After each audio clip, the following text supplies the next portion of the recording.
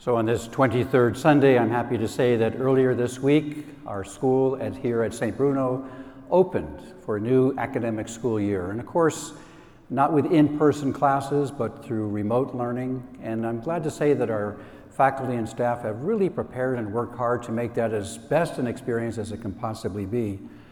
But such an important moment, the first day of school. Do you remember your first day of school? Maybe it was kindergarten or first grade. Social scientists believe that that first day is extremely important, and actually the whole experience of going to school is very important. Besides all the academic and athletic activities you'll be involved in, this is the very first time that a young person leaves their family and spends a majority of the waking hours with people who are not family members, other classmates and adults that they don't even know. And they may discover that behaviors that they used to do at home in the intimate setting of a family setting maybe just don't work too well in school. And so school is besides all the academic activities that go on, there's a lot of modulation of behavior. Students learn to socialize with one another, to take directions from teachers and staff, and they learn that their behavior sometimes people will comment on it and say, "You can't do that, Johnny," or "You can't do that, Susie." And those are very powerful learning experiences. You know, if you enter a group that's very healthy, if the school is very healthy and morally straight, then sometimes a troubled child can turn out well. But if the group is not doing well, if it's an unhealthy group, then a healthy child can turn out worse. In a sense, you become the group that you join. And so it's always our intention here at St. Bruno to make sure that our parish and our school are the most healthy of all, with good behaviors, good moral codes, good examples, and good teaching.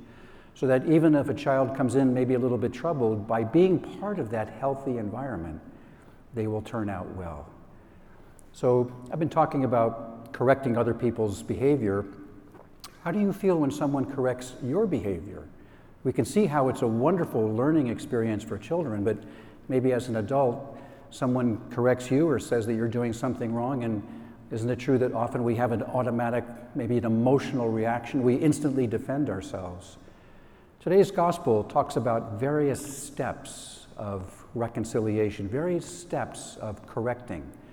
It's a very carefully thought out idea. It's very helpful. I would recommend that you read it again. Jesus says to talk to someone privately first, then maybe bring others along, and then even more, so that it's not just your opinion. There's various ways of doing it, but it just means that it's a very calm and rational and reasonable process. If someone corrects you, here's a step that you can take. First, don't react emotionally right away. Count to 10. That kind of calms you down and kind of brings you back to your rational mind. And then ask yourself this provocative question. What about that insult, what about that correction might possibly be true? Maybe there's some truth to it. Maybe not. Maybe it's frivolous and there's no truth to it all. But it's worthy of an investigation, calmly and reasonably. So if you count to 10, and then ask yourself, what might possibly be true about that comment or that insult or that correction, then I think that you will come to a very, very wise understanding of how to be better. I remember good friends of mine came to me and did that in a very calm and reasonable way. They were noticing some behavior that I was doing that was not very polite, not very kind, and they carefully mentioned it to me, and I'm so glad they did. I would rather know that rather than not know and maybe continuing hurting people in ways I wasn't aware of. So we can be grateful for people when they correct our behavior. Count to 10, ask what might be true about it, and maybe learn from that wisdom, and that spirit of humility, that spirit of honesty will produce lasting happiness. And God bless.